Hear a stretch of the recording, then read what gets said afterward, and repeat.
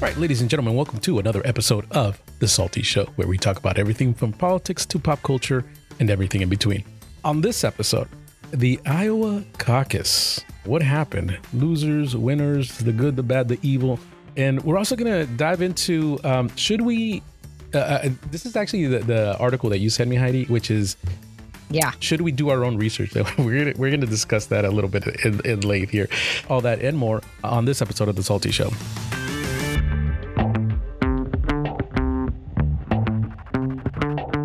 All right, who do we got with us today? What up, what up, what up? It's your boy Timmy, 2 times in the house. What's up, everybody? Hello, hello, hello. This is Heidi. Hey, everybody. This is Jeremy, and welcome to our world. All right, let's dive right into this, guys. So the Iowa Caucus, we discussed it a little bit in length. I think we were a little bit unfamiliar. I did my own research on how it worked, and I think we covered a little bit more knowledgeable on how it works, the process. Anyway, but what happened? So the state, first state that votes, they have a caucus. They go in, everybody speaks, whatever. It's actually pretty interesting. I watched a full length one. I was like watching them discuss it, and people, would go up there and make a case for their candidate. And at the end of everybody goes in and they vote. But guess how they vote, folks? With paper ballots. Actually, they write the name in on a freaking piece of paper and then they count it. I think that's how it really should be. But then the results are only available online. So it's like a hybrid. Weird. Yeah, exactly. I mean, I think they count it, right? Don't they count it right then and there? They have somebody counting it, and then the people who are there, they know, right? I mean, like they can validate. I think it's a little bit more secure, but to your point, at the end of the day, it does go into computer system. So the Dems did it in 2020, and same thing. I mean, it was a complete disaster. So that's why Iowa wasn't first, right? And that's why they did a complete mail-in, and they'll announce it Super Tuesday, but they tried doing the online thing, and I think they were just preparing for what was going to happen in 2020. And there was all that COVID bull crap. Anyway, so they did the online thing, did the caucus with the online. No, because you remember, COVID wasn't there yet. COVID was not. Oh, you're right. January 2020. Yes. Oh, not January. Yeah. Not January. No. But no. Yes, it was it? No, it wasn't. No, lockdown. They started locking everybody down in March. But it wasn't a thing. China was locked down. Oh, that's right. It was the previous year. Yeah, so that was remembered. Early 2020. Yeah, end of Q. Middle of at the end of Q1, March of March 12th. You're right. 14th is when the official lockdown started. Well, you know what? That's interesting, Tim, because to me that tells me that they were already preparing. This is a freaking psyop. They were just preparing people for, we're going to do everything online and that way they can cheat. Anyway, so what happened? I mean, what were the results? So Iowa voted for Trump. I mean, the Republicans, technically there, anybody can vote. So that's another interesting thing, because even with the way that, and you better believe that a lot of people were switching their votes. I think New Hampshire can do that, right? New Hampshire if you're a registered Republican and you can vote for a Democrat. They have an open primary, so anybody can vote. So Dems can go and vote in the Republican primary, and that's where everyone's like, well, that's why DeSantis ain't even trying, because Haley's already going to win. In the Iowa caucus, can if you're a Republican, can you go into a Democrat caucus and you can vote? switch your party day of? Wow, that's crazy. Yeah. Wow, and that happened to Haley. That most of her votes came from Dems, and she wound up winning one of the counties late by one vote or something like that. Johnson County. 1 out of 99 county is insane. Flipped at the end. Wow. Apparently, I didn't go deep into it, but I saw a lot of people this is bullshit. Well, I was going to ask, so in Iowa, they did a caucus, right, instead of a primary election. And you said anybody can vote. So how is it different than voting? Because in some states, if you register as a Republican, you can only vote for Republican candidates. No, I understand that. But what's the difference between them voting as part of a caucus versus voting in a primary election? Well, it's the process, right? So in the caucus, what they do is, with a primary, how when you go in Arizona, you go into the booth, and you whatever they give you a ballot, you vote. Right. There's nobody trying to persuade you. Whereas there, people go up and then they give a speech for their candidate. And then at so the end of where's the speech held? Huh? Where are these speeches in all these held? different little precincts and counties, like they all like wherever you're registered to vote, that's where you're going to show up, and that's where they're all, every single one of these places where they did that.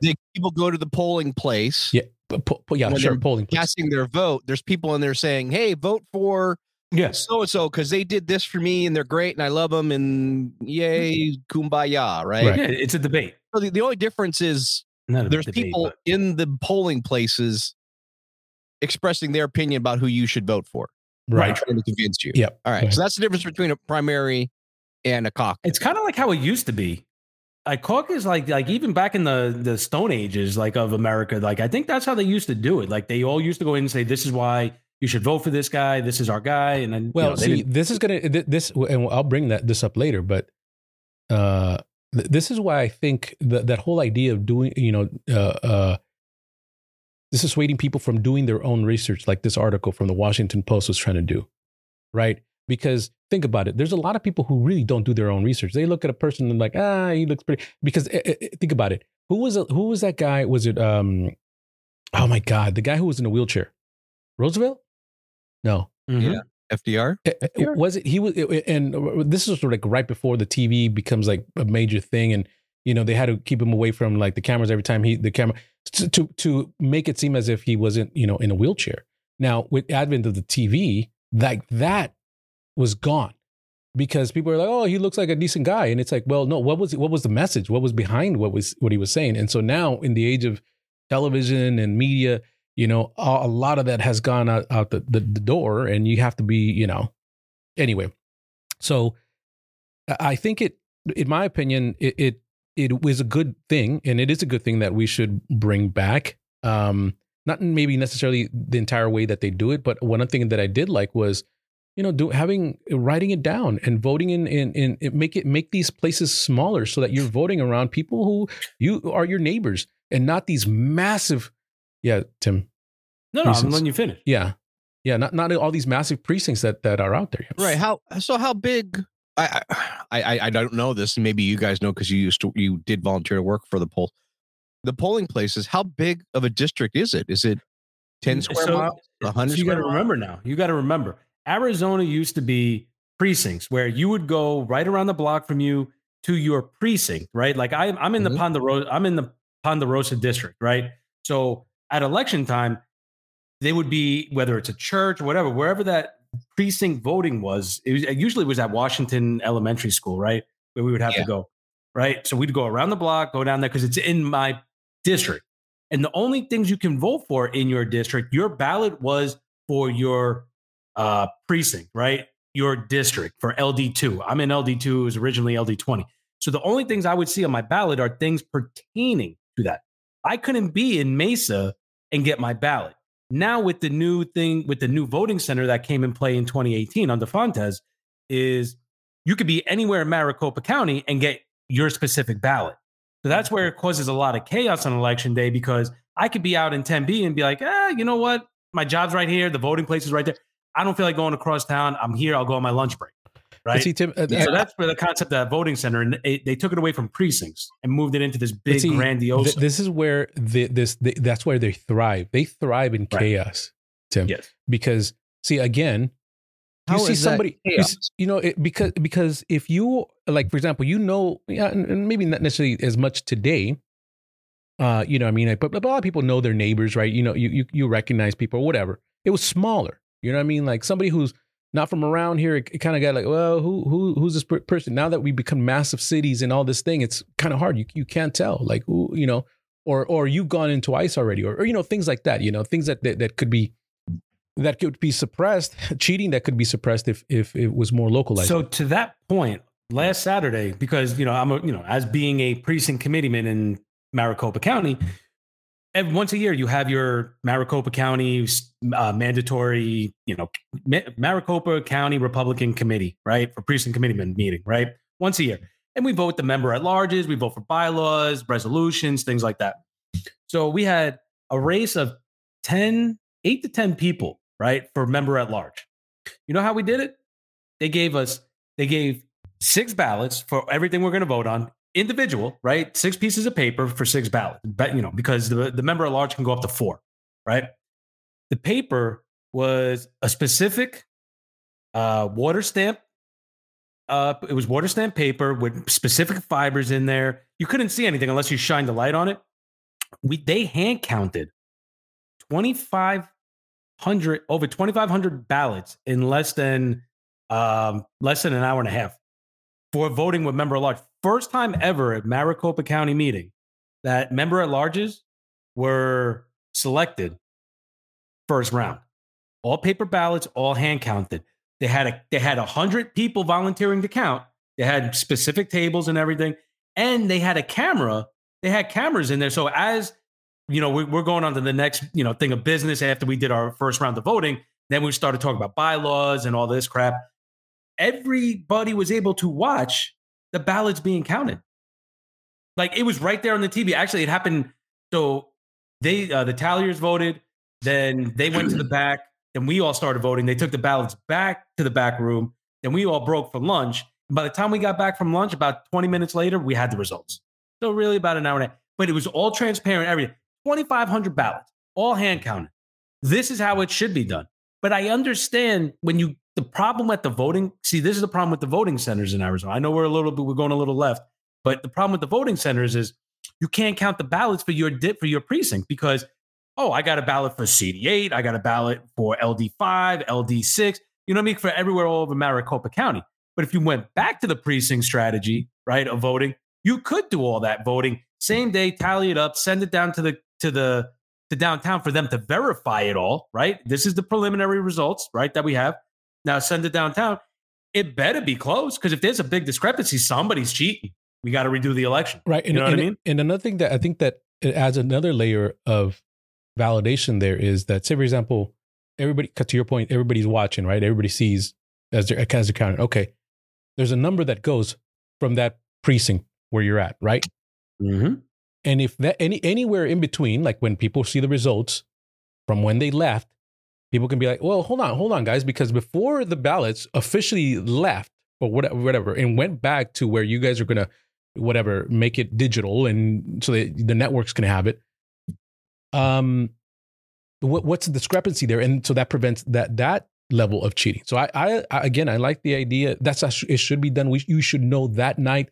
None of this fucking stop counting in the middle of the night because no. Yeah, and it was all bullshit. It was all bullcrap. This is insanity, dude. The level amount of cheating. And let's get into the show. Let's bring it back, reel it in. I did want to talk about just his landslide victory. This guy, I don't think who was Dole? Dole, I think, was the last guy who won.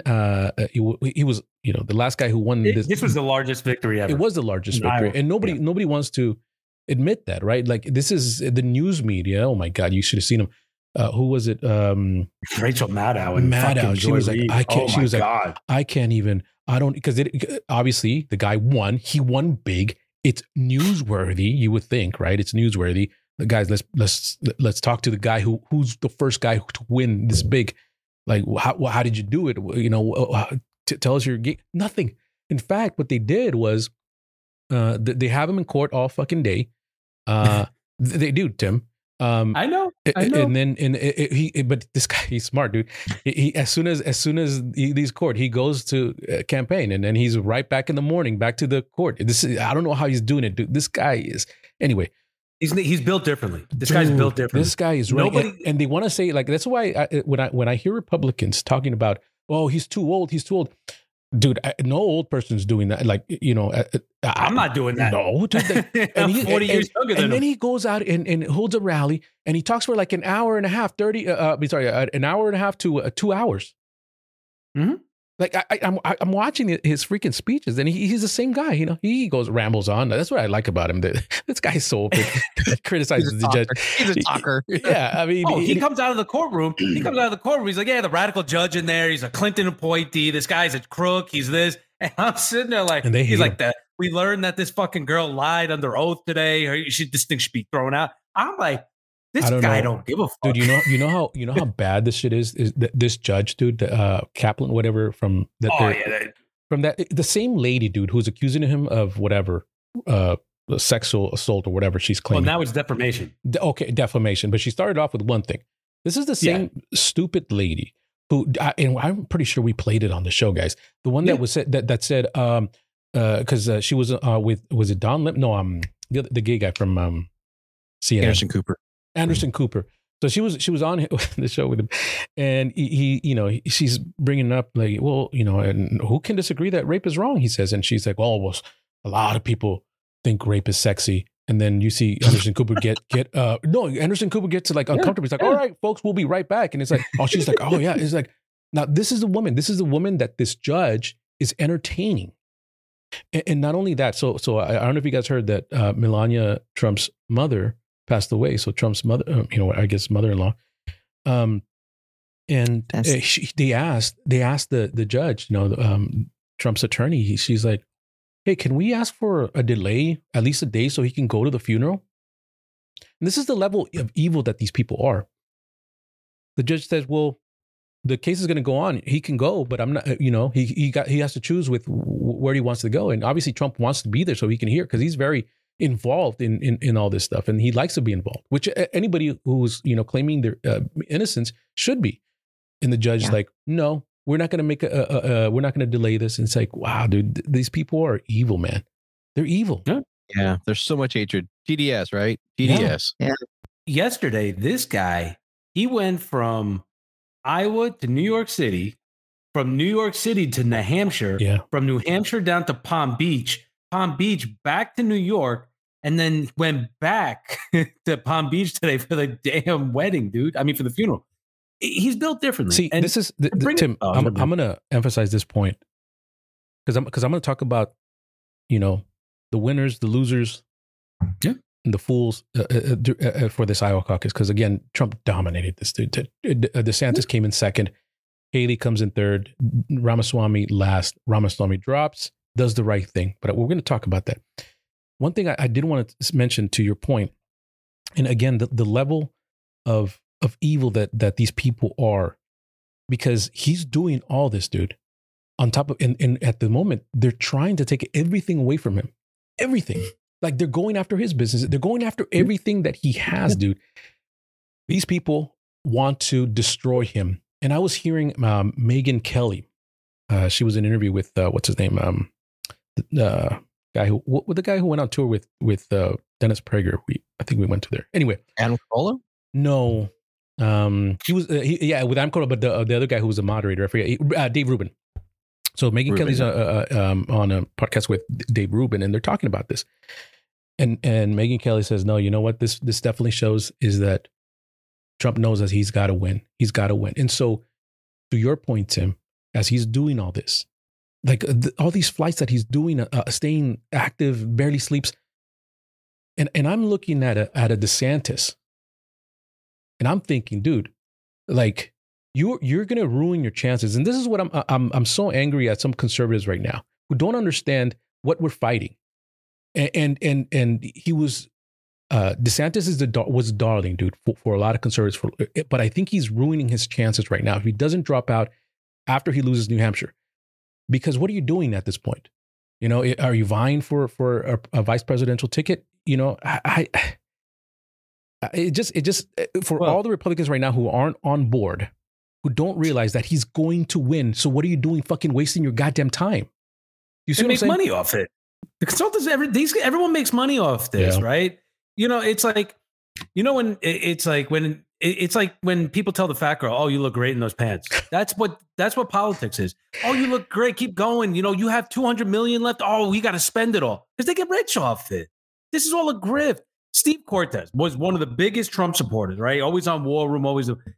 Boom. DeSantis is getting ready to go. He writes an article in Newsweek saying why he's supporting Ron DeSantis, and Ron DeSantis is the savior of America. Right. Ron DeSantis gets obliterated in Iowa 2 days today or yesterday. Oh, guess what? Steve Cortez writes an opinion. Oh, Donald Trump is the guy we need and everything. No, sorry, back. You're done. You're off. You're off. You can vote for him. You can do whatever you want. You want to advocate for him, but you don't have a place in this anymore because you grifted. Whether you got paid or what, you got to the PACs. You did your part. You made your money. You got whatever. You helped destroy his campaign. You tried giving him the Trump because a lot of these people were all the insiders to some of Trump's campaigns or the stuff in 2020, the influencers that dipped.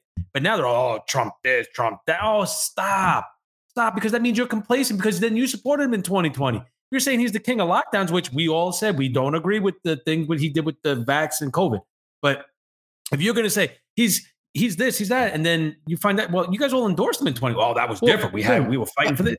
For me, like I look at those people who make that, because that's the biggest thing that they have of lockdowns. But I remember we on the show, we criticized him for that. We did. I was like, he's listening to the wrong people. Some people are advising him.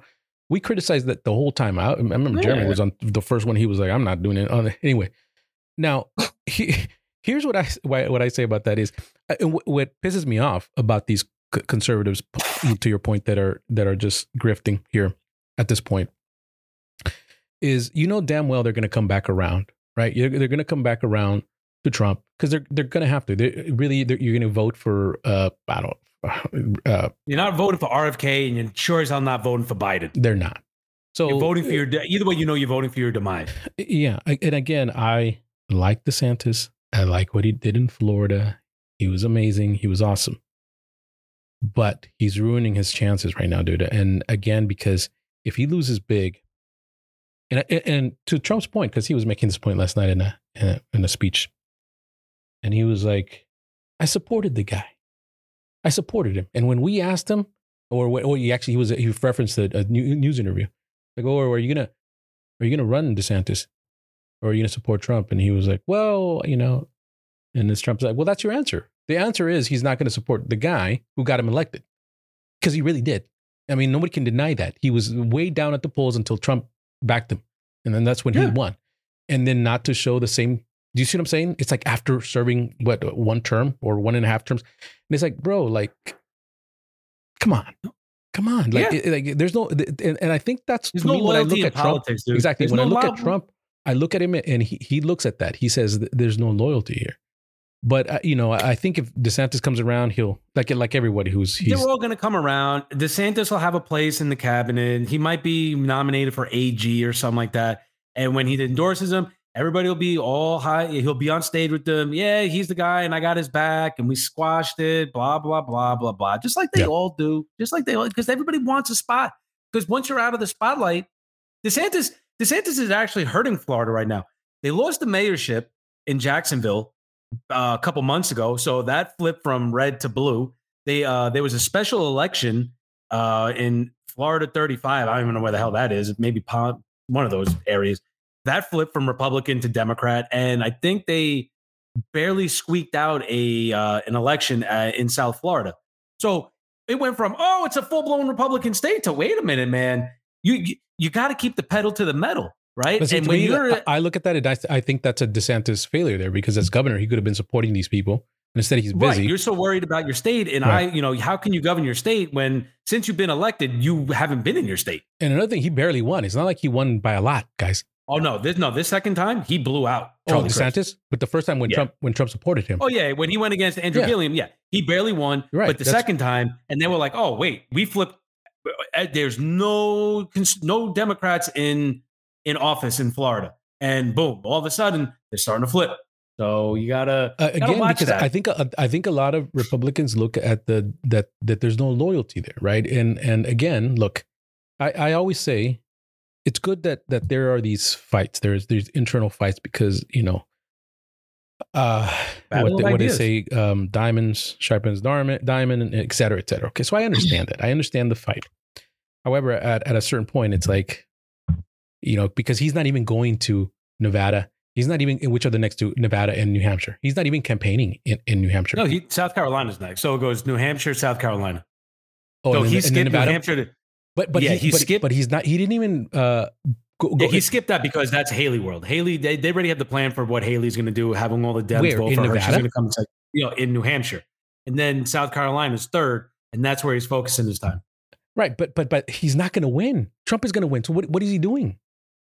They feel that when it's analytics, right? When you look at the analytics and the data, his campaign said you have a better odds of winning South Carolina or coming in second than you do.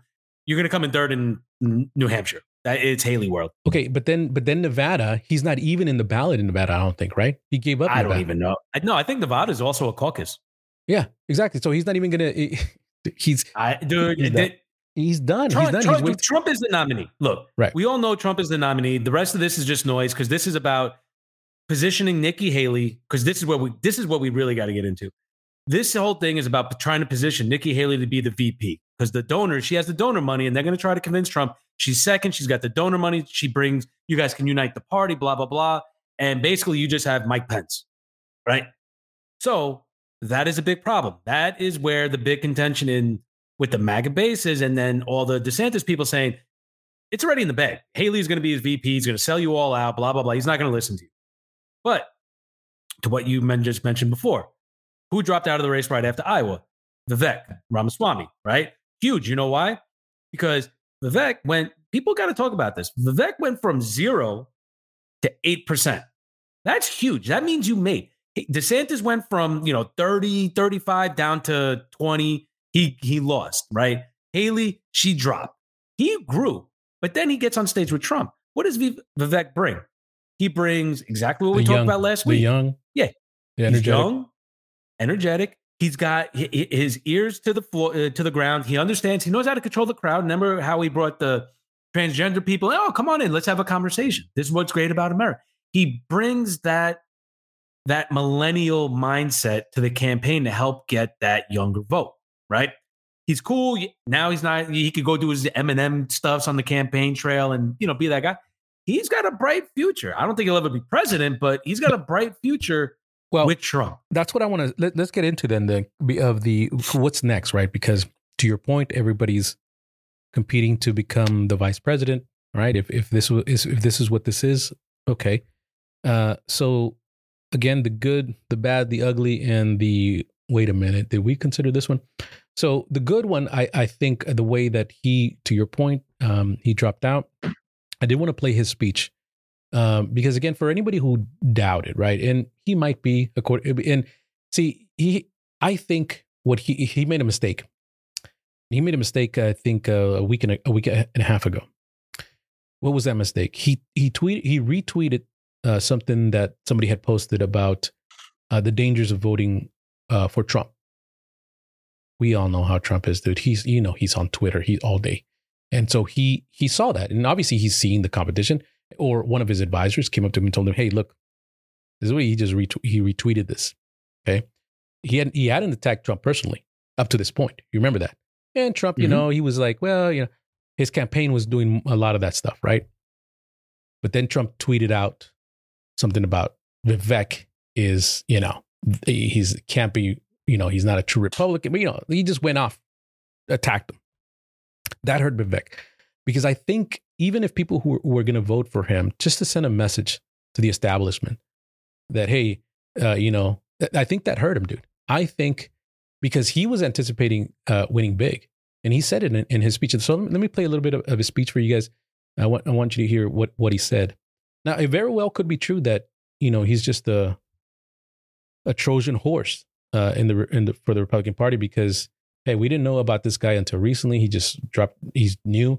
Same thing could be said about Trump, dude. He was freaking rubbing shoulders with all these Democrats and crazy people. It's like, why should we trust him? And which is the same why I didn't vote for Trump in the primaries in 2016. I voted for Ted Cruz because I was like, I don't know this guy. I don't know what he. But after 4 years, and so again, this is how I like Vivek. I like everything that he's saying, but people might have a point that, hey, this guy might again not be true. But let me play what he said. Again, it's pretty short. His announcing that he's dropping. But to ours, and so I will stick to the truth tonight. The first hard truth, and this one's hard for me. I got to admit this, but we've looked at it every which way, and I think it is true that we did not achieve the surprise that we wanted to deliver tonight, and I think that's just a hard fact that we're going to have to accept as a campaign. And the question then is, what do we do that is right for our country? And so Porv and I, we actually didn't make this contingency plan before everybody told us to. We said, no, we're not doing that. But we talked about it tonight. We took a little bit of time in our apartment in Des Moines before coming here to make some hard choices. And I wanted to make a couple of announcements tonight to get the business out of the way, and then I want to tell you where we're going. As of this moment, we are going to suspend this presidential campaign. And this is going to have to be, there's no path for me to be the next president absent things that we don't want to see happen in this country. And I think that I am very worried for our country. I think we are skating on thin ice as a nation. We have done everything in our part to make, and done, every one of us in this room has done our part to save this country. And I am so proud of every one of you who have lifted us up, but we're a campaign founded on the truth. And so that's why we've made that decision today. And I'm also making the decision that this has to be an America First candidate in that White House. As I've said since the beginning, there are 2 America First candidates in this race. And earlier tonight, I called Donald Trump to tell him that I congratulate him on his victory. And now going forward, he will have my full endorsement for the presidency. And I think we're going to do the right thing for this country. And so I'm going to ask you to follow me in taking our America First movement to the next level. It did not begin in 2016. It began in 1776. And for the next journey of this race, we are going to make sure that our movement is actually the one that actually leads and saves this country in the next step. Again, he's saying all the right things, and I that's what I like about him. You know, so far, you know, I haven't heard him say, but again, he has inexperience if that matters to people. Yeah, his wife, well, neither did Trump in the White House would be exactly, unbelievable. Jeremy. Exactly. Yeah. Sorry, Tim. What did you say? His wife and Melania in the White House, that'd be like the hottest fucking dude. All right, keep it in your pants. No, but you know, like, to Tim's point, she's not only she's not only beautiful. Gorgeous. She's also very. I think she's a surgeon, isn't she? Like some she's prominent doctor. I mean, but she's just beautiful. I mean, you could tell like she was generally crying, like she was proud of her husband. But you know, I had the son up there. I thought it was great. She didn't speak. You know, that's even better. You know, she stood by her man. I think one of the things that I, again, pros for a Vivek. Beauty in the White House. That's what is, again, he's successful, and he's been a successful businessman. You know, he brings that skill. He's very well spoken. He's very knowledgeable. He speaks great on the cuff. I don't see him stuttered, man. He's freaking solid, especially like, because Trump, I'm not going to play this one, but go search for it. It's actually, Trump brought him up. I think this is he brought him up to speak last night in New Hampshire. Yeah. And he spoke very passionately. And I like his energy. I like it. Also, he's been the only one who's defended Trump in the freaking debates, you know? So for any, and I think that's why a lot of Trump supporters were like, well, you know, Trump's going to win either way. I'm just going to vote for Ramaswamy, you know, just to send a message, right? But then after Trump attacked him, I think a lot of people say, well, all right, I'm going to drop this guy. Yeah. Cernovich actually, Cernovich and Tim Cass and all those guys, they were out in Iowa, but Cernovich, he actually started getting back into making movies because he was making money off all the all the X money. Went back and he's like, screw it, I'm going to start making movies. So he went out to Iowa and he started interviewing a bunch of the candidates, and he did a drive along with Vivek. Desantis wouldn't allow him, but so he spent a lot of time with Vivek. And all over Twitter, he goes, this guy's the real deal. He goes, I understand, you know, all these, he goes, remember, he goes, I was the first one behind Trump in 2015 before it was popular. I was that guy. And the reason why I started veering off was once he got in, all those people that were MAGA, he went left and hired all the wrong people. But he goes, Vivek, he goes, he's a quick study. He goes, that was the best move that Trump did, was bringing him up on stage, putting him on the campaign trail, you know, for the same things we're saying. Quick study, he gets it. And if he's not sure about something, because he wasn't sure about a lot of the trucker stuff. He wound up having a conversation with the truckers, and he made that part of, and he integrated that into his campaign plan. Like, holy shit, I didn't understand this. I saw, and one thing I saw also was that he was very involved with a lot of the podcasts, and not just prominent podcasts. Yeah. I'm talking about lowly, like not even political podcasts. I watch these guys who react to movies and stuff, and music. A group of young black guys, like the oldest one's probably no more than 25. Young guys, and he goes on their show. I think multiple times. He was even inviting them to go to New Hampshire with him. They were all bummed out that he had lost. But if you watch their videos as they progressed to conservatism, you saw it as they were watching, you know, videos of conservatives like Ben Carson, you know, and they're slowly, you know, moving. And then here is a Vivek. And I think this is what he does. Now, a lot of people that argue against the Vivek running mate is that, well, he's inexperienced. And to Jeremy's point is like, well, so was Trump, right? Politically. But another thing that they'll say is that, well, you know, he might bring the same MAGA movement that Trump already has, and Trump needs to bring the moderates in. So maybe he might not be a good choice. But what I say to that is, sure, he'll bring older moderates, but I think as far as the the younger crowd who usually statistically they're not involved, but a young guy like this, who speaks like this, people compare him to a young Barack Obama, the way that he speaks. And whether you like Barack Obama or not, you could not take that away from him, that he was very well spoken. He said all the right things, and he said it the right way. Right. Anyway, so that to me, that's a pros and cons on Ramaswamy. And I wanted to also do one for DeSantis because it's inevitable. He's going to drop, guys. He's not going to go all the way. I mean, even if we win South Carolina, like Trump is dominating everywhere else. That's the saving grace, right? Because I think it comes down to like part of it with the caucus, you win your delegates, right? Trump won all those delegates. So they all have delegate points now, right? So when you go to the convention, like, oh, Trump won all the states and he's got the delegates.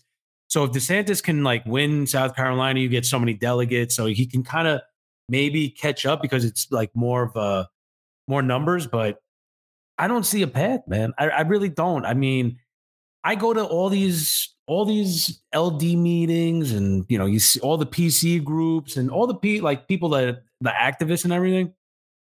Ain't nobody flying a DeSantis flag, dude. They like the guy, and they all say the same thing. Like he should have waited his turn. And again, politics, there's no such thing as wait your turn. You got to seize the opportunity. He was hot. He jumped in. He thought he was going to capitalize on all the Trump things, all the indictments, and it backfired on everybody, to be honest with you. And then all the people. Once he committed, you can't backtrack, right? So that's my pros and cons is I think when the money dries up and everybody deserts him and he's back to just looking around like, wow, everybody left me. Yeah, dude. Now you got to endorse the guy and you're going to have to get on stage, egg on your face, and you're going to go help him. Because you know why? Because it's the right thing to do. And you're going to get a cozy position, whether an AG nomination or a federal appointment to the bench or something like that, because he's a lawyer. He's smart. Guy's a really smart guy. The guy is a very conservative dude.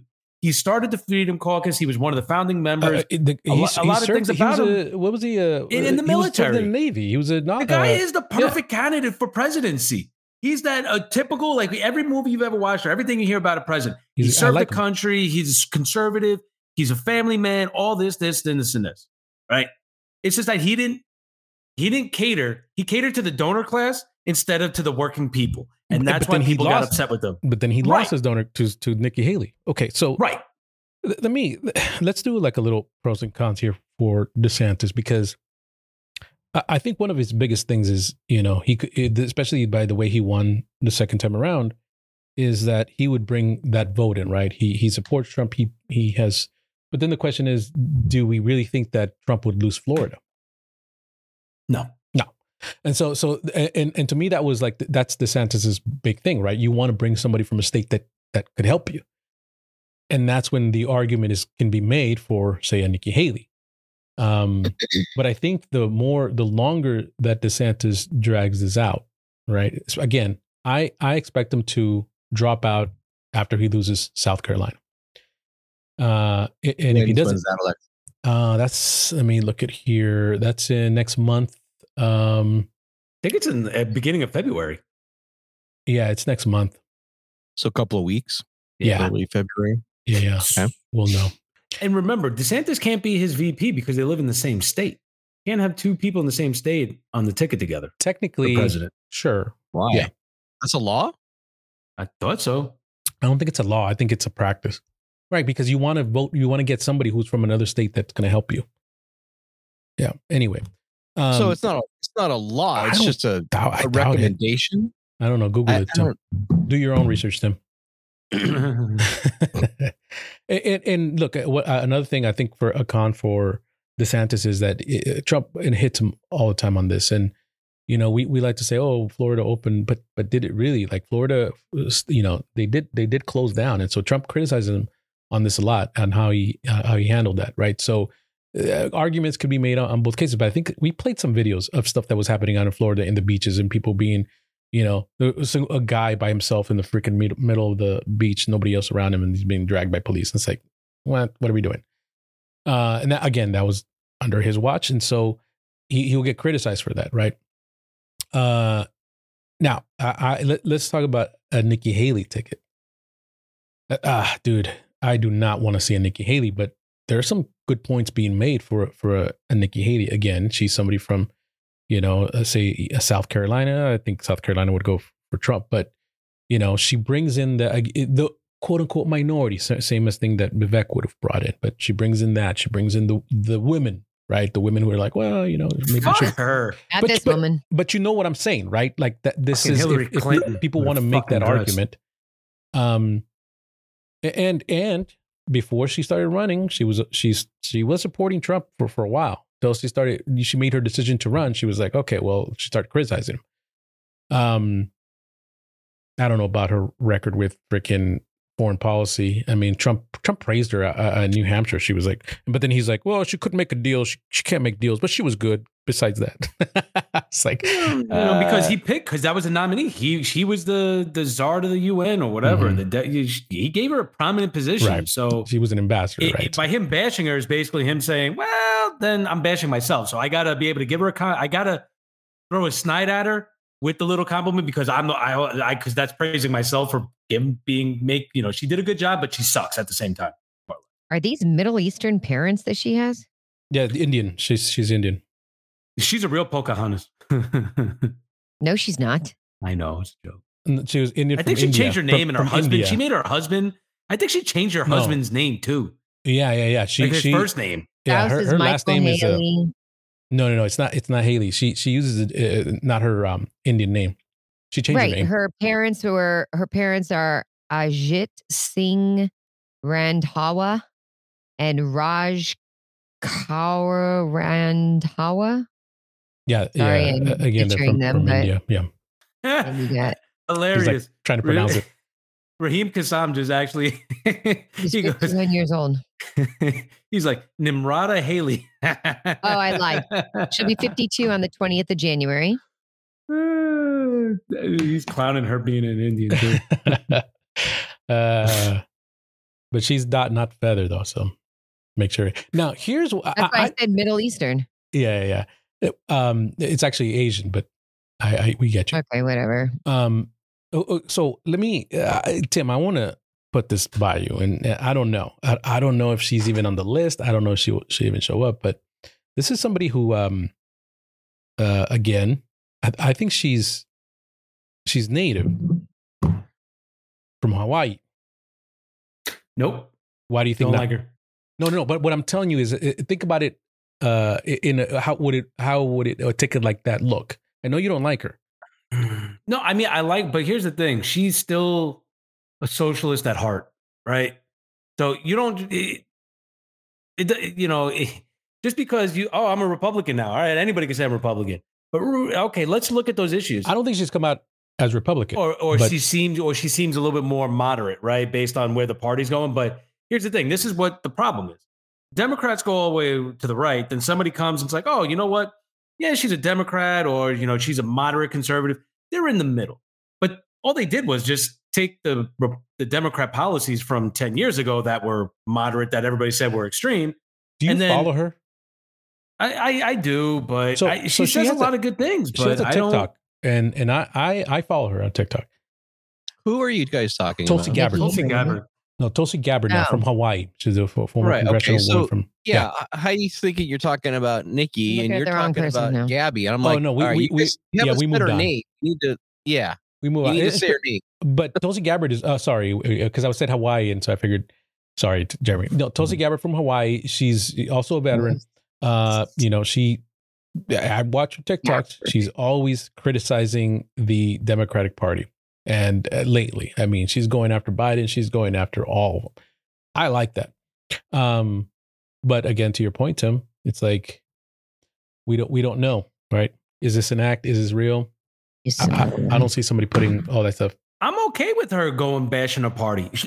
By all means, keep bashing your party. Do your TikToks. Get those young voters open their eyes.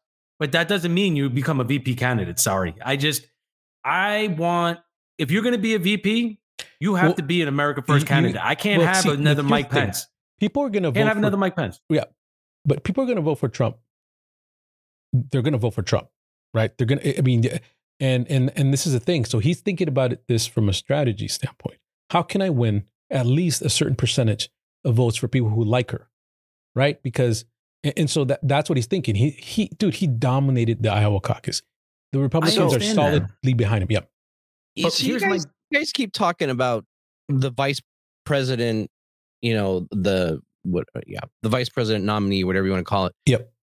Affecting people actually voting for the president. You think that if Trump were to grab somebody, let's say Vivek, that no matter what, well, I guess Gabbard would be a better example. He decides he's going to go with Gabbard. Do you really think that the people who support Gabbard are going to vote for Trump just because she's vice president?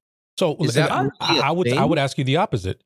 Is there a candidate that Trump could select that would tell you, I'm out, I won't vote for him? And if your answer is, yeah, there's like if he votes, he puts on Hillary Clinton on his ticket. What the fuck are you doing, bro? Well, yeah, but Tulsi Gabbard. So hold on, she jumps parties. I don't think she's officially jumped. She left the Democratic Party. Yeah, but her policies were very socialistic. I want to know the vice president, the nominee for vice president, whatever I think it does bring in the people. Yeah, Jeremy. Mike Pence brought in a lot of that Midwest, think good about the Christian... people who didn't know Trump. People didn't know Trump, and they're like, well, what kind of guy? Okay, well, at least there's a vice president there who can hold him in check because he still has access to all the information that the president does. Yeah. Right? And so a lot of people look at that. Control or authority. Sure, but he's... Right, but I would really like to know how much of an effect the vice president... You think it's negligible? Well, a lot when they killed Trump. Well, no. I'll say this. A lot when in some states the winners win by maybe 30,000 votes. I mean, or so I know you can say it's negligible, Jeremy, that difference, but in some states the way that it's been going lately, it's very close, and so that could be the determining factor is the vice president. So think about it in swing states that they could go either way. Would selecting a candidate more moderate help him out in gaining some of those votes? Right? I think it does. And so he's got to work for Biden outside the cheating. I mean, from a Biden rah-rah perspective, that's why they put Kamala on the ticket, because even though she's a very unlikable person, but from a national scale, people that outside of California that didn't know anything about her, they started liking her, right? She's hip, she's cool, she's one of the people. She seems like, I mean, she did help garner some vote and get out there. She brings some level of excitement. I don't think so. I think she's the most boring person in the world, but that's just me. But I'm not a Democrat voter. But when you hear people talk about her now, they're like, oh yeah, I'm okay with her. She became president. What? But this is how brainwashed they are. Wait, you talked to somebody who said that? Yeah, I've talked to people that said, oh, she's good. And people are racist for not liking, oh, okay, that's where you lost, right? But at least back in the day with Pence, right? He was a moderate, right? Yeah, he might have said America first, but he was a swamp guy. So you had the swamp vote. You got a lot. They do bring in money. They have to fundraise still. They have to bring in money for the campaign. So when every dollar that Mike Pence brings in, that goes to the Trump-Pence campaign. So you have to bring in people that can bring in big money as well. So this is why they're saying that they're trying to get Haley, because she's got that money, big donor money. And if I'm Trump, I don't want that, because now you're owing people. You're owing people.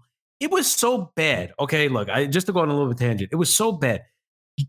At Davos this week, Jamie Dimon had an interview, right, with CNBC. And he goes, look, it was yesterday, right after the Iowa caucus. And he goes, I love him, I hate him. He goes, think about all the things Trump said. He goes, yeah, he mean tweets, maybe his delivery was a little off, but his message goes, he was right about a lot of things. He was right about China. He was right about the virus. And someone's like, oh, the China virus? He's like, kind of. He called it out, He goes, a lot of his policies were right. And he goes, people, that's what is really resonating with people, because with all the chaos. Tell them who he is. It message like the CEO of JP Morgan? What was it? Yeah, JP Morgan Chase that just got $32 million. Like, you could tell that people were so uncomfortable by what he was saying. They were like, oh, yeah. Because he's trying to get a job for the Fed so he can just bankrupt the rest of the country. But anyway, it's true. When you talk to people, I'm sitting there talking to all these people at this thing that I never talked to, and you hear them all, and you hear the conversation, you chime in. That's why they loved Trump. They loved his message. Even though he didn't really get a lot done, I mean, with all the back and forth and everything, but he had the right policy for him. No, but I mean, he didn't get rid of all the immigrants in his presidency. 19 million people did illegally cross into this country. I'll tell you this. No, he brought it down. If you look at the numbers, they came down. But it's still 19 million. Right, because nothing compared to this fucking guy. Think about what he was fighting. He was fighting that federal deep state, and so everybody. And so, like, I'm with you. I think where he fucked up, and he still hasn't acknowledged it because that's his character, right? Again, for me, was how he handled COVID. He should have just been like, "Fuck you guys," and I think that was his instinct. But again, he has to stick to his guns because the second that they're like, "Oh, see," but I think a second time around. He will fucking wipe the floor with these people, and that's what I'm hoping for. Now, as far as him he didn't get a lot done. I mean, no wars during no wars for the first time, and I don't know how many 40. That's to me the most important thing. The economy wars, and no wars, making treaties. Freaking Israel, like a completely within a matter of 3 years, we live in a completely different world, and again. You hear it all the time. The people are struggling. The state of the economy is not what it was. And I see videos of kids, young people who are entering the workforce, and they're complaining. They're like, "I can't buy a house. I can't do this. I can't do." It's like, what is happening? And I don't blame them. It's like but I do. They voted for it. Well, it was all in the pot. You see, but here's the deal. I'm going to get into this conversation, Tim. Let me. Sorry, I'm going to interject here, but this leads into the next conversation. Because it's easy for us to say, well, yeah. But we live in a world of censorship and knowledge control. And again, thank you, Heidi, for sending this article, because I was like, this is freaking great. This is such a great article. And the reason I say it's great is because it sheds light on how these people think. And the more I think about it, the more I believe that they believe this mentality. Now, the quote, the article, and I read it. So the article that Heidi sends the group, the title was "Doing Your Own Research is a Good Way to End Up Wrong," by the Washington Post. Now, some of the key points in this article, all right, and I think it's so important because, to your point, Tim, you say, well, let's blame them. Okay, maybe I would have thought that a while ago, but I don't know now because, dude, they're being pumped this shit in college. Everywhere, this mindset of believe, trust the experts, which is what we did. And I think the COVID experience was such a big eye opener for me, because I think I would have said, you know what? Yeah, my doctor tells me that I don't fucking trust them. None of them anymore, because all of them were fucking silent, pathetic. They just regurgitate. Okay, so and this goes to show how what is that DEI. Diversity, equity, and inclusion. And not only that, all this propping up of people who are not qualified, a non-merit-based system is bringing the level of quality of everything down. And you see it not only in the companies that you work for, you see it when you go to the fucking grocery store and you're dealing with somebody who doesn't, it's just like, oh my God, what the fuck is happening into this country, dude? No, and again, it is on so many layers. You interact with people who are not qualified for the positions that they're in. And I'm wondering, like, what is happening? Like, what is this? Okay. So the reason I want to bring this up is because I think this is important to talk about. The idea that somebody should be the gatekeepers of knowledge and understanding and just information, right? You're telling me, Washington Post, that you have to first, chew up that grass before you feed it in my mouth, that's how this should work? That I cannot be exposed to other ideas that you don't filter out for me? But this is how they think, dude. And so, again, this is why when I look at those people who come out and say, and you say, well, yeah, they fucking voted for this. And I'm like, yeah, but we live in an ecosystem now where this is what they've been getting for their whole lives. And so they don't know any better. And so while I agree with you, you voted for that in accountability, sure. But from our side, I think we should have a little compassion and understanding that it's a very different world that these people are growing up in, and we have to shed light on this. Okay, go ahead. You wanted to say something? Sorry, I don't want to. Well, yeah. So how's that? This was what it was weird. I was going to segue into it without realizing it. One of the reasons why I say they deserve it is it's not about the disinformation. It's about reading the actual information from the source's mouth that's not censored, right? So we sat here, we did an episode during for the run up of the presidential with the debates and everything. We read stuff directly from the Biden-Harris manifesto. Okay, it was all in there what they were going to do. Mm-hmm. I still have the newspaper article that shows. Yeah. So we went through it like at a high level with certain things. Yeah, but it told you exactly what it was going to do. But they watched the news and the news media didn't give them that. But that's where I say, when I say they deserve it, the information was there for you and you chose not to do it. So you can't complain because you're not a free thinker.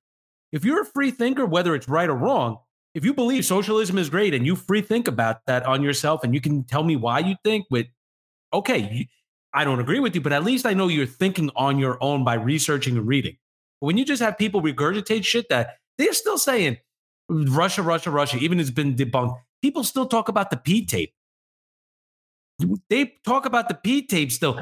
I like I say, I want to see the P tape. I want to see President Trump pissing on a girl. I want to see him pissing on a girl at this point. Get over it, man. I've been listening to you talk about the P tape for like 5 years now. No, but what I'm saying is but what I'm saying is people still believe these hoaxes. Mm-hmm. Fucking what's his face? Howard Stern is sitting there crying about how he got COVID, following all the rules. I've been boosted. I wear a mask everywhere. The only place I went was to like my mother's house, and she wears them and she follows the rules. How did I get it? All these people. I'm like, dude, you got it from the birds. Up in the head. It's a bird. Fucking the birds carry it. This is why. Oh my God, we talked about this shit. They don't want to believe anything. They don't want to read it. Oh my God, all this crap. I mean, everything, every single thing that we've talked about on this show. From a conservative standpoint, I don't even look at it from a conservative standpoint. I look at it as it's been common sense. When we talked about the virus and we're like, oh, hey, guess what? The next thing is they're going to do forced jab. No, they're never going to do that. Oh, guess what? You want a job? You need a fucking jab. No job, jab, no job. Oh, that sounds like forced vaccination. Oh, the next thing. Oh, people are going to get myocarditis and probably drop down dead based on what we're seeing. Oh, guess what? Oh, all these memos are coming out. Oh, guess what? The vaccine causes myocarditis and heart attacks. Our posts. Whenever we would post about anything about COVID and possibility of being a China virus, and deleted, not censored, deleted. Like Facebook was doing it. It was like they were suppressing it, but Instagram was outright deleting it. Yeah, like wow. So, and TikTok was not only deleting it but sending me warnings. One more, and you're gonna get. And I'm like, oh God. Okay, so let me. Crazy. I want to get into the bullet points of this article. Because I think it's important. Again, if you haven't read this article, it just came out a couple days ago or today. And again, it's the Washington Post. The title of it is "Doing Your Own Research is a Good Way to Ending Up Being Wrong." Okay, so I did bullet points on this. Okay, so one of the things that they mentioned, right, as to why doing your own research could lead you the wrong path. One of the things that they said was that there's too much information or an abundance of information out in the internets, in the interwebs, that you could be exposed to a lot of lies, right? Some of it could be helpful and some of it could be destructive. And so this is why, again, we're going to lead into the relying on the experts, okay? And this is what this article talks about, is we have to have a certain level of trust in the experts, okay? So I'm going to read this one. Doing one's own research can often lead to more confusion and misinformation. Again, this is a quote from the article. Especially when it comes to technical and complex issues like climate change and vaccine efficacy. So again, see, and the way I can tell that this is written by a liberal was just those 2 points, right? He could have said anything, like just any random thing, but the fact that he goes into, I'm like, oh my God. Okay, again, the points that the article made. Yeah, Jeremy, you want to say something? Well, and so to that point, I mean, I believe that, right? Because if you go out on the internet, you're going to find 7,000 articles that say the earth is flat. and you're going to find, 20,000 articles that say the earth is round, right? It's just like both of those Right. pieces of information are out there. They're both presented in the same fashion as being true, right? I mean, one website looks exactly the same as the other website. They both look professional. They're both advertising. They're both everything, right? And so there is confusion out there. It is confusing. If you were to go out and look something up, you can find information that goes both ways. And it's like, well, which one is it? Is the earth round or is it flat? Well, okay. I'm going to step to the point that you made, Jeremy, here. But it leads into this next point that I wrote down here. So they claim it's important to be aware. This is what they said. It's important to be aware of the sources of information and their credibility. Now, I would have respected this article more if it would have given at least some far left, some of these far left organizations. Now, it only criticized conservative news outlets like, what was it? InfoWars, One America News. I'm trying to remember. Daily Wire. Yeah, they mentioned basically conservative organizations saying, "Hey, these people are giving you misinformation or disinformation, and therefore that's wrong. That's right, biased. Right. It's not exactly." Media. Yeah. So Jeremy, look, and you bring up a good point, and I don't want to deviate from the conversation, but I was having this conversation. This is actually funny, and it basically went like this. Today, and I saw actually what's his name? What was his name? God, the astronomer, scientist, Carl Sagan. Carl Sagan had an episode on this, and he did with the pencil. Remember, he's like the complexity of the pencil. People think, oh, it's such a simple thing, lead, whatever, everything that it takes to the graphite and whatever, or the wood, but to make this pencil requires the effort of many different countries, many different people from large time diverse backgrounds. Yeah, and the knowledge.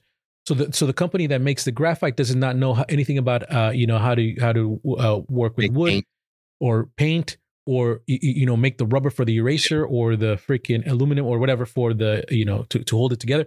And it's like, and what's happening today, and I think AI is gonna, again, I'm not gonna get into this, but again, there is information and knowledge is right now siloed, right? To the point that he made, Carl Sagan, was the complexity of the pencil. And this is just a fucking pencil, dude. Not one person can make that. Can make that. Exactly. And so to bring it back to this whole idea of doing your own research and blah, blah, blah, blah, it's like, well, why do you, news media, you're not the experts at everything. Really? You're not. And so why do you, Mr. Guy who wrote the fucking article, why do you get to decide what is accurate information? You don't. And guess what? A lot of these people, they don't have degrees in science. They have degrees in journalism. And so that's why for a long time, being unbiased in presenting both cases used to be the norm, but now it isn't. Now it's less suppressive to what's her name, Maddow. She was like, we don't even want to show his speech because we need to first see what he has to say because he could tell you guys. Yeah, we have to fact check it. What disrespect. Like anybody who listens to her and he's like, how do you not get offended by how she's telling you that you're a fucking idiot and that you can't decide it, right? You can't decide for yourself. You got to look at the information. So again, to kind of package it together, I understand that information is siloed and this and that. But if we can say that not one person owns the entire knowledge, then why does you, news media, why do you get to decide? No, let me go and do my own research. In fact, we should be encouraging, go do your own research and learn as much as you can about anything that you want to understand better so you can make a better decision about it.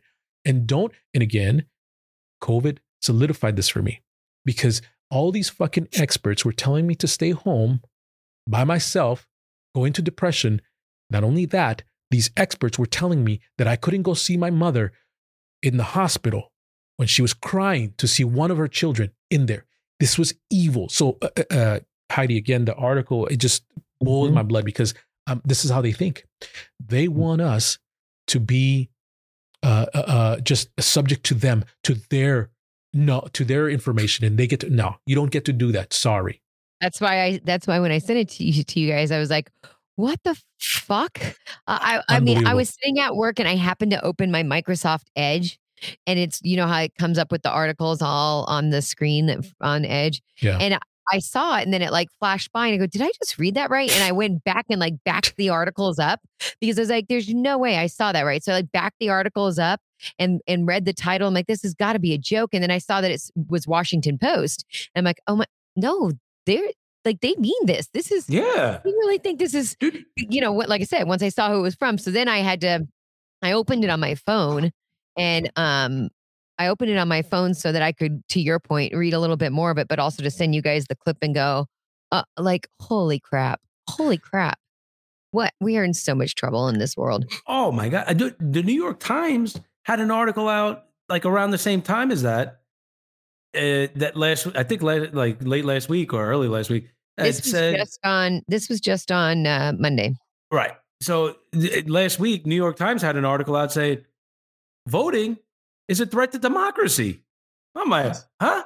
Who said that? The New York Times, because they realized that Trump's leading in the polls and everything is going against him. So now voting is bad for democracy. And I'm like, oh, Jesus. Right? Because they're like, oh, the misinformation, voters aren't informed. They believe that COVID is killing, is made up, the vaccines, climate change.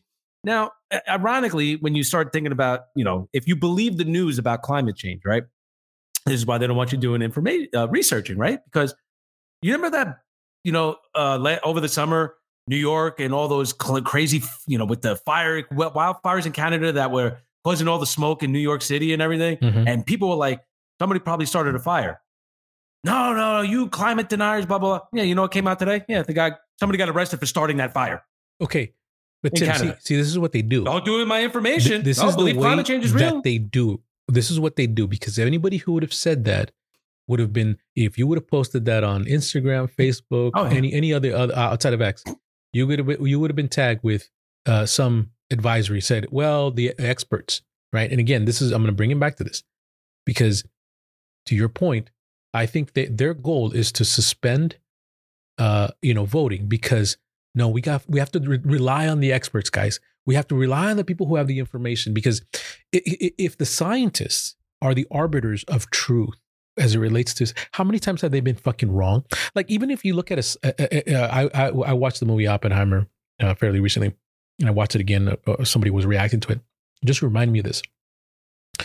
And there's a conversation. I don't know if you guys have seen it. No spoilers, but I mean, obviously this is history. Dude, who gives a shit? He dropped there's a nuclear bomb. A conversation between Oppenheimer and Einstein, right? Now, the question was, why didn't Oppenheimer, who was leading the Manhattan Project to create the bomb, why didn't he bring in Einstein? Well, because there was some disagreements there. See, Einstein didn't like the idea of a microscopic world, or at an atomic level world that wasn't subject to the rules of nature as we understand them, right? He was like, oh, this is probability. This is the world of probability, right? And so that, again, you have a prominent scientist who discovered that energy equals mass equals that when the universe was created, all of this was created. So you have a guy like that, and yet he only reached a certain level. He was an expert, but yet you have an Oppenheimer who didn't agree with him, and who came and said, hey, guess what? The math proves it. And look, we just created something that, again, solidifies what we believe. And somebody else is going to come along that's going to unite the physical world that we see here, and the atomic world that abides by different laws. And so then that person, right? And so when somebody says, well, no, we have to rely on the experts. Well, fuck this shit. Because if we would have relied on Einstein, the progress of science would have stopped. It would have. Yeah. It would have. And so this is why, again, we cannot rely on people who say, well, no, you got to trust the experts. I got to filter out for you. Fuck you. You are you is what kills knowledge. Yep.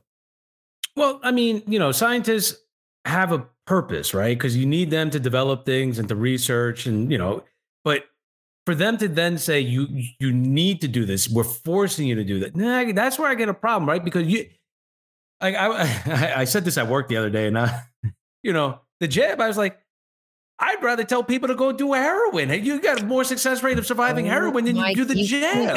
Say that shit. You know what I mean? I'm gonna delete that. But I'm like, this is but meaning, yeah, I get but you. it was I know from the mindset of this is something brand new that you don't even know that's around, and you ran to go get this because they told you. But meanwhile, if you see something, oh, that's bad have a job next week. Like more people would look at heroin and say, I would never put that poison in my body because I know it's bad, right? Because we were told it's bad, right? And you see the effects, right? Even though it's probably a really good high, but you get addicted to it and everything else. But then the same people tell you, put this poison into your body because I'm Dr. Fauci and I prove this message and I'm a prominent scientist and everybody gives me my accolades and every news station says to do it. So if everybody says to do it and me and you say don't do it, we're wrong because we're not experts. But I feel like, you know what? It'd be doing a podcast for the last 5 years. I'm more of an expert than half these fucking journalists. Tim. That's what I say. I'm an expert too. Shit. Let me ask you a question, I'm an expert Tim. in bullshit. So what were the conspiracy theories or the disinformation about COVID that a lot of people got censored on, right? And I'm not even talking about the different methods that people were saying that you could use, right? Ivermectin, right? I'm talking about what they said that this medicine, the conspiracies, and how they said that these conspiracies. Oh no. What were some of this, right? Some of the conspiracy theories of if you took the vaccine, this was going to happen to you. So a lot of people were saying that you were going to get blood clots, and I don't know what there was a list of blood clots, myocarditis. Right. It was going to screw up women's periods. It was going to mess up birth. All that. I was talking to a friend of mine. Okay, female at Sensi's here where you guys come, and I was we. And she's telling me, "Oh my God, I'm," and I just out of nowhere I asked her, I'm like, "Did you get the COVID shot?" Because I was curious. I wasn't even assuming. I was like, "Did you get the COVID shot?" And she's like, "Why? What does that have to do with it?" I'm like, "When did you get it? When did you get it?" And because she was telling me about like issues that she's having, and she's having to go to the doctor all this time. And I'm like, and she's she's just telling me the shit that she's had to go through, and I'm like. Look, I'm telling you right now, like I'm looking online, doing all this, and I see that everything that you're describing is what people are complaining that just got this shot. And it's like, and she's like, because she's one of those people that, she's got to get the next one and got to get the next one. It's like, wow, dude, like you should understand. You should understand. No, and I'm not just talking about like the COVID shots. I'm talking about like the flu shots and all this shit. I'm like, to this point, I'm like, fuck this, bro. I don't even trust them on that. Is she young? I've never had a flu shot in my life. Relatively young, over 30 at least. I'll tell you this. I've never had the flu shot. And you know how many times I've probably had the flu? Maybe 3 or 4. But at that point, I always get bronchitis and all that shit. So it's like I get sick at one time. So but I've never had, I don't think I've ever had the real flu. I don't understand. Do you guys remember? I don't know if they still do that at where we used to work, Jeremy, but remember how they used to have like a bus that would show up for flu shots and shit? I'm like, why the obsession with the fucking flu? It's like, if this is supposed to be like, I don't remember going into giving, or like not giving, but like having shots or shit like that. Do you remember that, Jeremy? Like, I was grew that up blood with drives? Blood drives. there was blood drives. there's a blood No, drives. I remember there was a year or a few like that where like they were encouraging us to go get, but this was before COVID. It's like, They might have had to go get a flu I shot. don't ever remember flu shots or vaccines or anything like that. I do remember the blood bus. People would Maybe it was a blood bus. I'm confusing it. The You're probably United right. Blood Bank would show up with their little RV, and people would go in and they would take 2 or 3 people at a time. You might be right. But I also remember being pushed to get the flu shot. Like I remember, I like thought it was they a had a flu. I thought one year they had a thing for the flu. I think they did. I think it was when whatever Pretty happened sure. in 2010, 2011, that outbreak that came out. that was what was that? The swine flu, I think. I think when swine flu came out, like 2013, they started pushing everyone. Oh, go get your flu shot. Go get your flu shot. We pay for it. It's free. Blah blah blah. Yeah. Okay. Yeah, So see, I know. I remember. They would send emails about it. I don't think they ever had somebody come give them to you. Everybody's like telling me, go get it. And I'm like, no. I'm like, dude. Like for me, something. If I get a shot for something that's gonna make me immune to it, why do I have to take it every year? If obviously it doesn't fucking work. It's not. It doesn't. Yeah. It's not for you. It's not for. It's not for me. It's for whoever I'm going to give it to. No. I've never heard of the flu shot being an immune. I've never heard of it being used as an immunization. It is supposed to help combat the flu or whatever. Well, everybody I know, just like the COVID shot. Everybody I know that took the shot got the flu or COVID right after they got the shot. What's the problem? Yeah. Yeah, go ahead. I've been getting the flu shot. It's for the military, right? We were a military family, and so the flu shot was something that we got every year in like September, October timeframe. Yeah, because that's the federal government owns you. I grew up getting. Well, I was a child. It wasn't forced on us as a child. It was. Her parents were. My parents. She was. My parents were getting it, and they're like, "Well, we got it because what?" And this is our personal experience as a family. What we have noticed with getting the flu shot is we don't get the same kind of sick. If we get the flu shot, we haven't noticed getting the same kind of sick. And I can say throughout my whole life, I can tell you how many times where I was like really, really sick. And I either did not have my flu shot, and it could just be that my body needs that now because I've been doing it for 40 plus years, right? This year, we got our flu shots. The kids and I got our flu shots, like always. And I was the sickest I have ever been. 2 weeks, I want to say 2 or 3 weeks. They might have given you the jab instead. After I got the flu shot. They gave you the fucking COVID shot. Oh my God, you guys, I was so sick. It took me, I was sick for a week. The second week, I couldn't function a full day. I was only working like a half a day, taking naps, resting still. The third week, I was doing a little bit better and I was finally getting back on my feet. But it was the end of the third week where I was like, okay, I'm not going to die. I mean, I know that sounds, but this is the first year ever where I've gotten my flu shot and I've had this problem. Again, 45 years of getting the flu shot. But every time before, if I got like a cold, it was like a cold, but I'm not sick like this time. By the way, this time it wasn't the flu either. I wasn't sick with the flu. Because I didn't have none of those symptoms. But the flu evolved. No, whatever it was definitely some sort of immune. I didn't go get tested. I didn't do like it's a virus, dude. Look, I had a virus that turned into an infection. So, somebody said it was probably COVID because it did turn into an infection. I did need antibiotics to help. And I wouldn't even go to the hospital. I told Jeremy, I said, I'm scared they'll hospitalize me.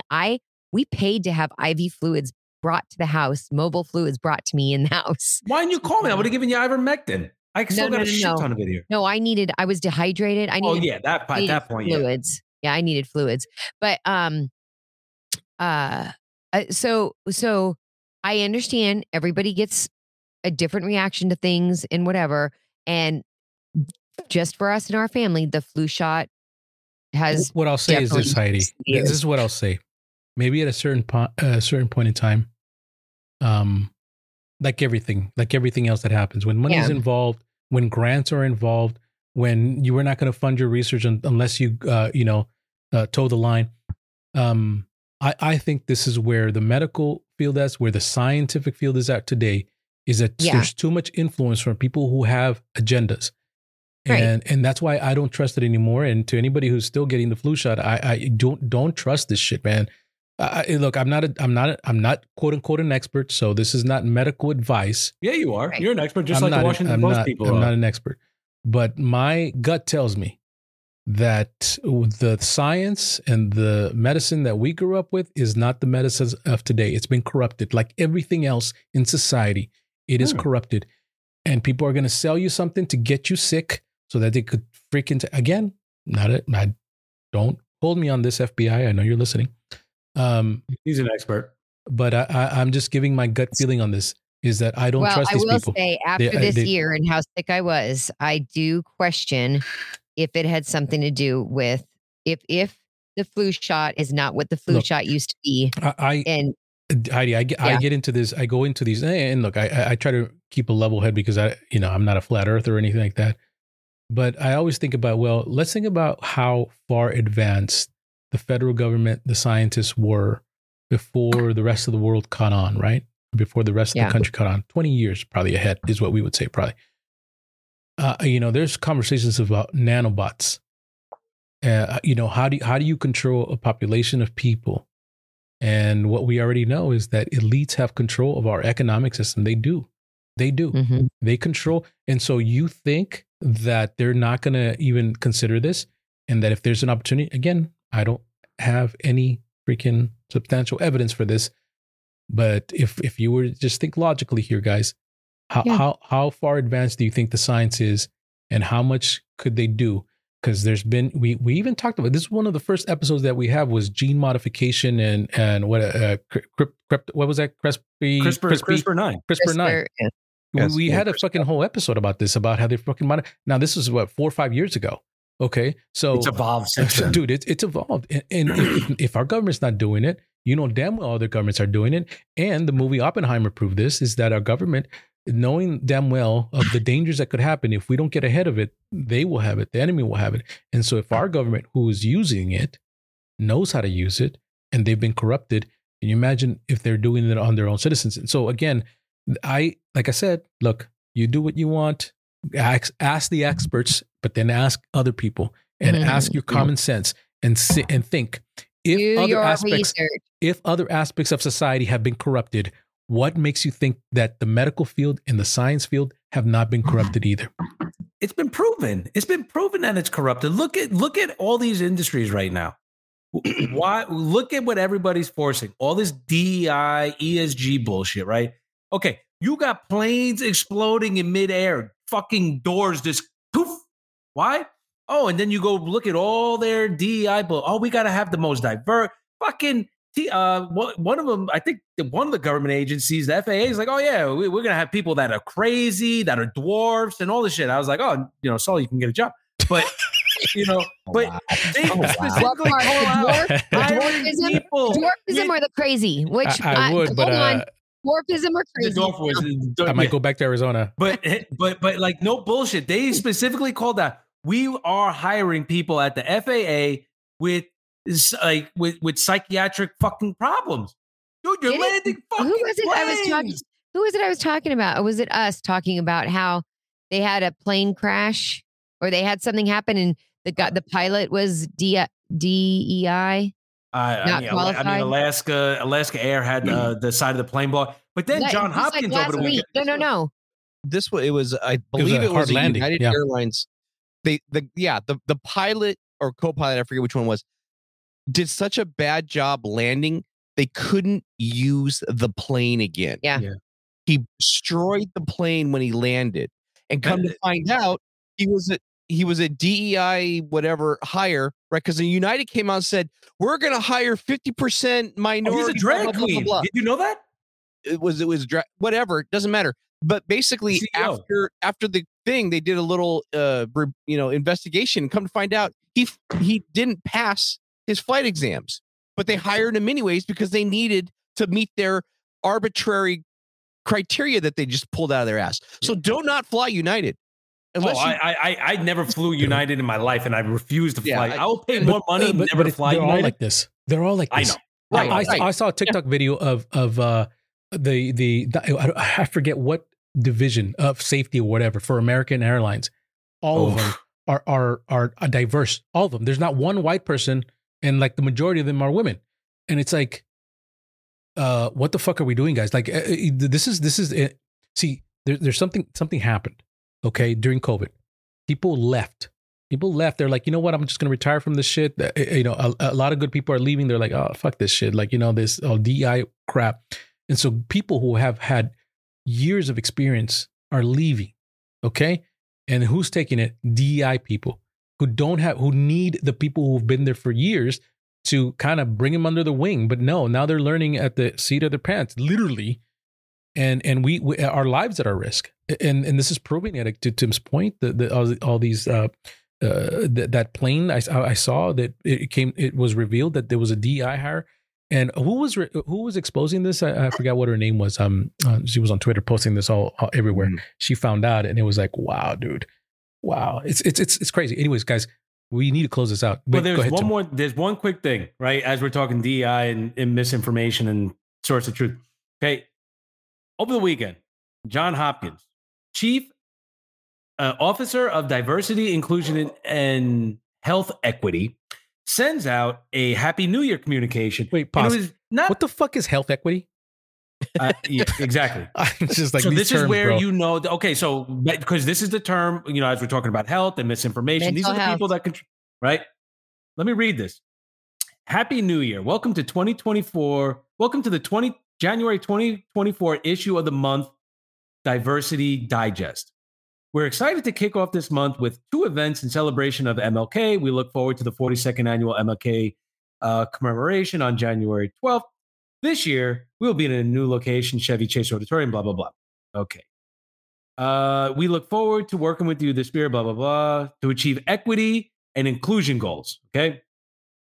Now, part of the digest. Diversity word of the month. Privilege. Privilege is a set of unearned benefits given to people who are in a specific social group. Privilege operates on personal, interpersonal, cultural, and institutional levels, and it provides advantage and favors to members of dominant groups at the expense of members of other groups. In the United States, privilege is granted to people who have membership in one or more of these social identity groups. First one, white people, able-bodied people, heterosexuals, cisgender people, males, Christians, middle or owning class people, middle-aged people, English-speaking people. Then it goes on, privilege is characteristically invisible to people who have it. People in dominant groups often believe they have earned the privilege they enjoy, or that someone could have access to these privileges if only they work to earn them. Okay? In fact, privileges are unearned and granted to people in the dominant group, whether they want to choose those privileges or not, and regardless of their stated intent. That is who is in charge of medical, my friends. She sent this out by mistake to everybody. So everybody got to see this instead of just a little leaders.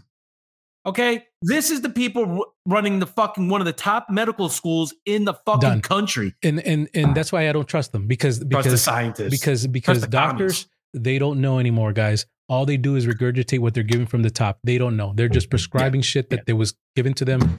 I don't trust it anymore. So I'm going to share one last video and then we'll close it out. How we fight back.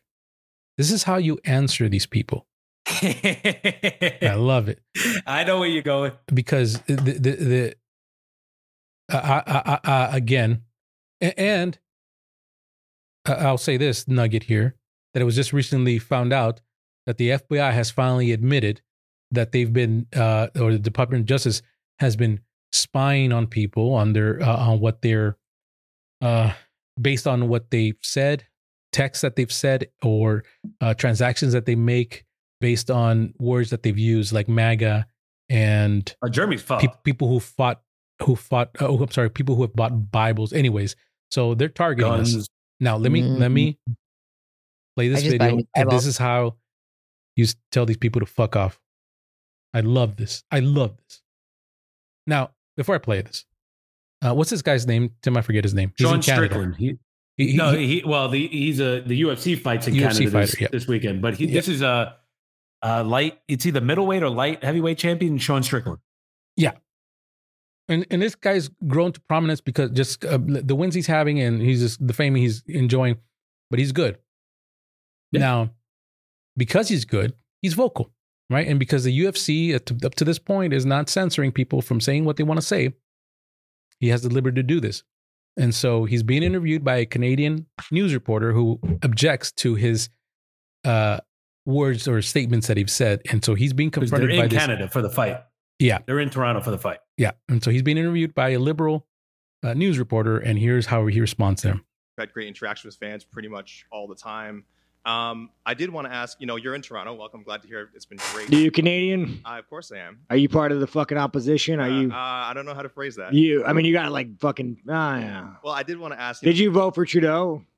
I'm not going to say. And let me tell you something right now. If a man says he's not going to say, like, if you ask a motherfucker, did you vote for Biden? He's like, well, I'm not going to say. That's none of your business. He voted for fucking Biden. Sean, so hey, Sean, I'm glad you've had great experiences. So this is what I'm talking about, you guys. The enemy of Canada. Sure. All right. That's what it's got to be. It's got to be. We've got a pretty supportive gay and lesbian community in this city. I did want to ask you about something you wrote a couple of years ago. Okay. Let me interject here. What the fuck does that have to do anything with a fight? None. Nothing. And so this is why, again, all right, let me continue. You said if I had a gay son, I would think I'd. Oh, look, another. I'm saying to you, the swamp, you guys, the swamp. Become a star, and someone. Say, let me ask you something. Are you gay? No, are you? Let me know. Are you gay? Can I get an answer? Well, no, I'm asking. This is a part of. Are you a gay man? I'm an ally of the community. Okay, ally. If you had a son, and he was like, you had a son, he was gay, you'd be like, oh man, you don't want a grandkid? No problem with it. Oh man, well, dude, you're a weak. Okay, he makes a great point here. If you want to be a grandfather and your only son is gay, like you're never going to be a grandfather. I'm sorry, right? But he has a point, and the human existence is to procreate. No matter how many people want to deny that's not true. Gay men adopt all the time. Yeah, I was just thinking. I was like, what are you talking about? Yeah, there's like 8 billion unwanted girls in China you can adopt. That's so sad. All right, let me continue playing this guy because I like how he responds to them. Fucking man, dude. You're part of the fucking problem. You elected Justin Trudeau. Like, when he sees the bank accounts, like, you're just fucking pathetic. And the fact that you have no fucking backbone and has he shut down your fucking country and seized bank accounts, you ask me some stupid shit like that, go fuck yourself. Move the fuck on, man. Really, that doesn't really answer the question, but I did want to ask also. I love it. I love the trans community. You said this past October when they announced the Bud Light sponsorship that you'd go so hard on Bud Light in your next fight, they'll have to accept me or denounce me when they know what, and we'll know what they stand for. This guy's like, that. This Canadian's not that Canadian. Are you still going to use your fight time to kind of speak on that? Here's the thing about Bud Light.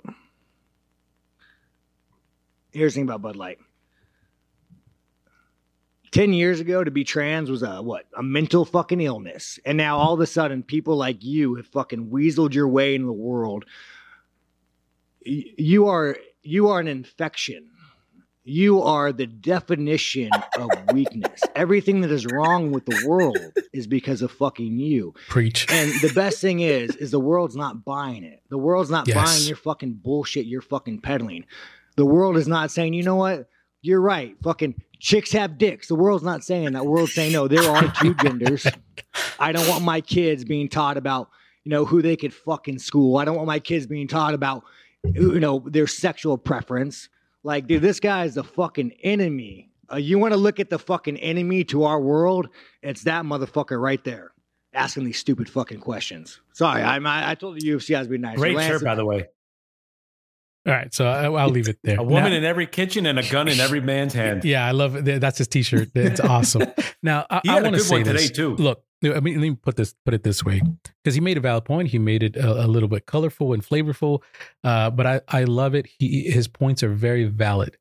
We've created a generation of fucking weak ass men, weak. And you know what's crazy is we've had these conversations in previous episodes. Is like, women are, all these guys who think, oh, I'm going to be sensitive guy. Women don't respect that shit. So even that is counterproductive for men who are, well, I'm going to be extra. Women will never respect you. That's why they always pick the bad boy. Always. Except for Jeremy. He's a good guy. But you what I'm don't even know. Yeah. You don't even know. But what I'm trying to get at is he makes a valid point here and he calls him out. And so this is why I love it. And this is the attitude that we should all have towards this fucking pervasive parasitic mentality. It's a fucking parasite that's going to take over you. And if we don't squash it and quell it and fucking kill it, our society, we're doomed. We're doomed. And I love guys like this who are out there fucking, this guy has, what are those called? Cabbage ears? What are the fucking, this guy's a fucking cauliflower How do you ears. stop a bully? Fucking, ended with this. Yeah. How do you stop a bully? Punch him in the face. You stand up to the bully and you punch that bully in the nose, and he'll stop. That's how you win. If you fight back, and anyway, you got to fight back. Yeah. And this is why they hate us and they hate Trump and everybody. Love him or hate him, the guy fights. I love him. You hit him with a right, he counters with a left, and he calls you out. And that's why they can't stand him. Even the people, critics on the right, they can't stand him. They cannot stand him. Okay. He's not a Republican. He's a fucking populist that runs on a conservative ticket. And we need it. That's all he is. We need it. We need him. And he's a fucking bull, a bull in a china shop that needs to be wrecked. Period. All right. We're going to leave it there, ladies and gentlemen.